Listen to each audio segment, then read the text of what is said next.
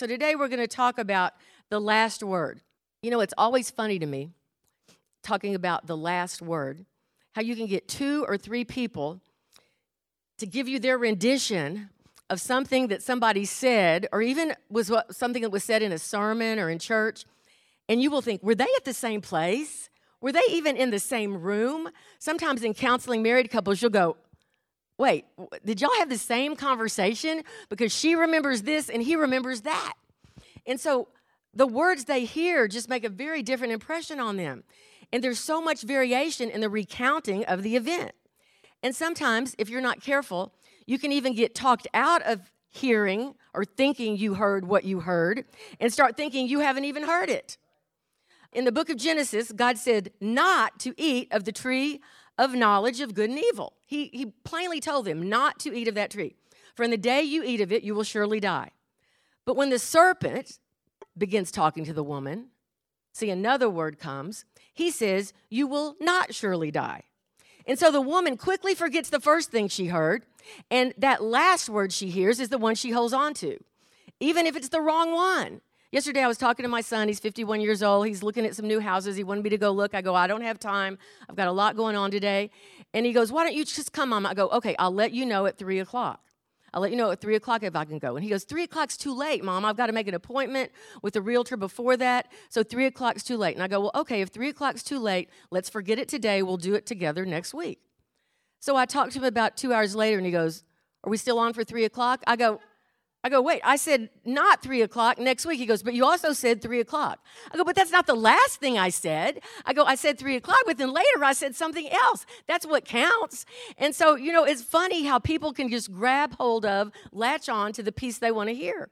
Have you ever heard 2 friends in a disagreement and, you know, everybody wants to be right? And so, yes, they did. No, they didn't. Yes, they did. No, they didn't. So one starts to walk away. Yes, they did. You know what I mean? Like, and not just kids do that. Kids of all ages do that. Do you know that one study showed that for most Christians, 80% of their thinking is negative and actually in agreement with the enemy? Not in this church, though. And the enemy tells us these things. We have no value. We are unlovable. It's not going to happen. See, you can walk out of a service where we teach on faith and you can be full of fear. I remember one time we taught on a certain subject, and at lunch, a whole group of people were doing the opposite. And I go, hey, excuse me, was anybody there this morning? And they go, yeah, we were there, but we're just doing what we always do. And I'm like, okay, then why are we even teaching this? See, knowledge without application is unfruitful. And so sometimes we teach on a thing, but out of our mouth comes the opposite. In Mark 11:23, what we believe is mentioned 1 time. What we say is mentioned 3 times. What you say sometimes affects you more than even what you pray. What you say can affect you more than what you pray. And what we are saying sometimes can negate what we are praying. But everybody still loves to have the last word. I heard this story. One wise husband heard a group of much younger men, husbands, all discussing disagreements with their wives. And that in itself tells you they're not very wise, that they would be discussing the disagreements with their wives. Word to the wise, that's not a great idea. But he piped up after he heard them all talking, and he said, you know, I always have the last word in every argument I've ever had with my wife. And the young guys started like high-fiving him and like, wow, they admired that, until he told him what it was he said. You're right, honey. You're absolutely right. In the Bible, much is made of the departing words of the patriarch of a family before he leaves this earth. In Genesis 27, Isaac's last words are to pronounce a blessing over Jacob. In Genesis 49, Jacob's last words are to his 12 sons, and he prophesied over each and every one of them something very specific. And so I think they held on to that. In Deuteronomy 33, Moses' last words are to give instructions to the Israelites to bless the 12 tribes and to commission his successor, Joshua, to, by faith, go and possess the land. See, there was instruction in his last words. In the book of Joshua in chapter 4, he talks about all the victories they had, but then at the very end, he said, now take these stones and build a memorial. He tells them to take stones and build a memorial. And the dictionary defines a memorial as something that keeps a remembrance alive, like a monument. And the stones were a memorial to keep alive in their remembrance or their memory the victory that God had given them. And so the memorial was to keep alive their remembrance of certain things. And we do keep alive a lot of remembrances. Sometimes we keep alive remembrances of what somebody did to us or how they hurt us or that ugly thing they once said. Even though they've said 10 nice things since then, we keep alive that memorial. And so sometimes we nurse our hurts. And sometimes we're always going over the thing that went wrong. Oh, that just went wrong. It just went wrong. It just went wrong. So then we're expecting the other shoe to fall and that other next thing to go wrong. And so we're just sort of cursing ourselves by rehearsing our disappointments. God's instruction is very different. And he told the Israelites this. He tells us this. It's all through the Bible, what you did this morning, Ivana, to rehearse our victories. See, rehearse our victories. You know that show, What Not to Wear? We need to show what not to say. Say this, not that. Say this, not that. And see, how would we fare on such a scoring card? And so we're supposed to rehearse our victories, and God is not wanting us to forget what he's done for us, even while we are waiting for the next promise to come to pass. Because there's a waiting time. Cammie preached once, and she goes, in the meantime, and sometimes that time is mean. It's mean to us. It seems like it takes forever, and the devil comes with evidence and trying to make it look like it's not going to happen, and it feels so mean. But God has promised, and he is faithful and altogether true. And so he's not wanting us to forget what he's done while we're waiting for the next thing to come to pass. And a memorial stone or a monument is something we remember so that we can keep something from the past alive today. Alive today. I'm not really sentimental in the way most people are sentimental. I'm not sentimental about birthdays or anniversaries. Early in our ministry, we were always doing an outreach on our birthday or anniversary. We just quit celebrating them. We decided this is a lost cause. It's not going to happen. We're going to do an outreach. But I treasure little notes and little cards, and I have boxes of things. Alan actually sent me an emoji heart the other day, the first one in 25 years. I saved the email that had the emoji heart on it. Now, others of you, I get hearts all the time. That's just not his style. And so I have notes that Cammie sent me. There's a little clear bottle, Cammie, one of your little Nalgene bottles. It has a note, we can see right through you, Lena. We love your transparency. I still have that.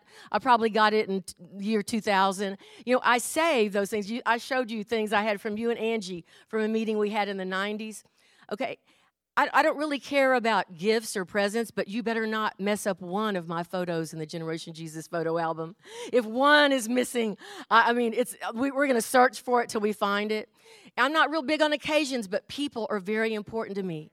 And once I love them, I can't unlove them no matter what they do. In Joshua 23, there's a touching farewell address by Moses' apprentice Joshua to all the people he led to inherit the land. And it gives us insight into what he cares about, into his personality. And so it starts with these words, and I told you this a few weeks ago because I was reading it to Easy when I thought I was going to preach it. And Joshua starts out with, I am old, advanced in age. And I looked over at my 88-year-old husband, and I said, do you feel old? And he goes, absolutely not. He goes, absolutely not. Now, my body needs to be a little stronger, but he's got a trainer now, and he's working on that. And then he even went to Reach Stretch Studio. Okay, and I used to think, what is this, some expensive thing for yuppies? No, it's for people who need a little more flexibility in their old age. So between his stretchers and his trainers, he's going to be just where he needs to be. But Joshua says, I am old and advanced in age. But then what he did was start to rehearse the victories. See, that's what you got to do. No matter whether you're young or old, even if you have 2 victories, rehearse them. If you have 20, say them. See, rehearse the victories. It sets you up for the next one. Verse 14, Joshua said this, not one thing. This is what I want to be able to say about every one of you. Not one thing has failed of all the good things which the Lord God spoke concerning you. All have come to pass for you, and not one word of them has failed. Not one word of them has failed. Raise that hand, Cammie. Raise that ring hand. All right. Not one word has failed. I was visiting my spiritual mother 3 weeks ago, Mickey Winborn. She prophesied to me that when Cammie went out on the medical mission field, she saw not one set of feet, but two. Someone would be going with her. And sure enough, before she does the first one, she's engaged to a doctor. So we got a doctor and a nurse, and they'll be on the medical mission field. And the word came to pass. He said a husband was coming. It was meantime. It came to pass. It came to pass. Not one word has failed, Joshua said. That's what I want to be able to say about every one of you. See, and then Joshua charges them to keep obeying God. To keep obeying God. See, we can't go, okay, I want to rest on my laurels. Wait, what else did he say? He said that, but he said some other things. See, I can't grab onto this one because I like it and then ignore this one. Obey all he said. And then Joshua starts to narrate all that God has brought them through because he brings us through stuff. Then in chapter 24, verse 13, he delivers the word of the Lord and he says to the people, I have given you a land for which you did not labor and cities which you did not build, and you dwell in them. You eat of vineyards and olive groves which you did not plant. Verse 15, choose for yourselves this day who you will serve. Verse 25, 26, and 27. Verse 25, 6, and 7. So Joshua made a covenant with the people, and he took a stone, and he set it under the oak tree. He said, this stone shall be a witness of all the Lord has spoken to us. Verse 29, and then he died, and he was 110 years old. I told Easy this. He goes, well, I'm going to 120. He goes, so 110 isn't going to work for me. Now, you know, a friend that I went to church with in the late 70s that I've not seen since then, but on Facebook, you know, you can keep up with people. And so a few weeks ago, right before the freeze, he just wrote sadly on Facebook that his wife passed from this earth. He said, my sweet wife, our sweet sunshine, was escorted into the presence of Jesus this morning at 5:15 a.m., And I was like, oh, you know, and I haven't seen him in years. I never actually met his wife.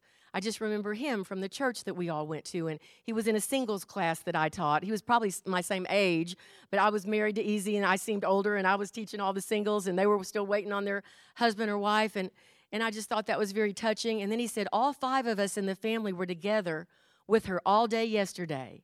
And then he said, she loved us, she told us to forgive, and she said, rinse your plates. All right, in that, I got to know her. I fell in love with her right then. Some of her last words, rinse your plate. That gives you some insight into her. My sweet sunshine. She brought sunshine into their life. She was the homemaker. She was the mom. He had a successful business. You just knew a lot about her just from that little phrase. So I loved her, and I got a glimpse of her because last words matter. Last words matter. Easy left the house the other day, and we were having a disagreement about the color of our flagpole. This is what you do when you're older. The color of our flagpole. Alan went on our block. He goes, this block has a lot of flags. And I go, we're all about flags on our block. You know, and so I wanted not that color, but this color. And then he left to go do an errand, and I'm like, oh, God, if those are the last words, if anything were to happen to him, and those are the last words I got to say about the flagpole, I would be so upset. It matters the last words you say to someone. And so Joshua was a hero of the faith. This guy that I knew in the 70s, his wife, rinse your plates. He called her on Facebook a hero of the faith. But in Hebrews chapter 11, the Bible begins to recount other heroes of the faith. And it says this about Abel's obedience. Being dead, yet he still speaks. Being dead, yet he still speaks. I hold on to that scripture.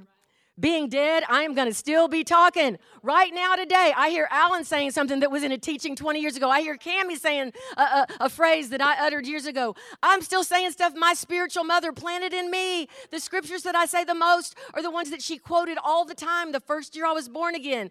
And so she's 90. What did she turn, Alicia? 97? She just turned 97 on Valentine's Day. But you know what? Once she goes to glory, she'll still be speaking through me. And I'll still be speaking once I go through y'all. And so, you know that Cammie got a word that all the things that she had in her heart, she would not be able to accomplish, but her spiritual daughters would actually do them. Do you know that? Being dead, we can yet still speak. And so I don't have any issues with stones of remembrance because we are people of short memories, and sometimes we need something to remind us. You know, when my dad died, there was a lot of discussion. It was many years ago, and there was a lot of discussion, though, in my family about him needing a memorial stone. And I cared nothing about it. I have never been back to the cemetery. I don't mind if that is your custom, and that's where you maybe want to reflect, but I don't go there because he's not there. And so I cared nothing about what was even inscribed on it. But I know that to some people that's very important, and that's fine. There's different traditions. But nearly all of you have heard me say, sometimes you have a want to problem. You've got to want to. That's my dad. See, my dad said that. I may never go out to that stone of remembrance, but that's a remembrance on the inside of me. And though he's dead, he's still speaking. I got it from him. And so that in itself is a memorial, a monument, if you will, that brings him to remembrance every time I say it. Joel Osteen, if you'll notice, I don't know if he does it as much anymore, but in the first few years after John Osteen's death, every sermon he would bring up a story about his dad, John. And he kept John alive through the things that he said by recounting, like John Osteen's word would still resound, be said over again so that you could hear them again through Joel. And in the Bible, we have the Old Covenant and the New Covenant. And blood covenant, the most important teaching to help you understand the foundational truth of the gospel, in it, two become one by the shedding of blood. And we're not going to teach it today, but I'm going to quickly go through something for a purpose, for a point. Number one, we have the exchange of garments in blood covenant, your identities. Number two, the exchange of belts or weapons. You exchange strength with Jesus. Number three, the splitting of the animals in half and walking through the blood in a figure 8, which signifies infinity, which is an everlasting covenant. Number four, the cutting of your wrists and palms and rubbing them together. You are true blood brothers, and you are one. Number five, you exchange your names. I won't go into that. It'll take too long, but it's in the teaching. Number six, you make a scar. Number seven, you have covenant blessings and cursings. Number 8, you eat a covenant meal. But number 9, you erect a memorial. You build something. You put something there. The last word in covenant is to build something so that it keeps things alive after you're gone. Dale Gentry prophesied to me and Easy in October of 2003 that we were going to build something in ministry that would last long after we departed this earth. John will be preaching when we're gone. So will Cammie and Alan and Kirk and Sabata and Chet. So, see, you will be prophesying to people. You will be singing court. You'll be having words for people. You'll be ministering emotional healing to people long after we're gone. And so our motto is, let's impart before we depart. But it's not going to be anytime soon. He's already established that. Let's impart before we depart. But see, right now, you need to think about this, no matter your age. You are building memorials in the lives of people. What do they look like? You are building memorials in the lives of people. People you deposit into will be saying things you've said, resounding truth you imparted to them. And one day, being dead, you too will still speak. But the real question today is, so what are you saying? What are you saying? What are people hearing out of your mouth? What's being deposited? Will it be the person who goes, they never thought I did a good enough job. They always thought I was dumb. Or will it be, they gave me confidence. When I didn't believe in myself, they said I could do it, and so I began to be able to do it. See, what are you saying? There's no lack of truth.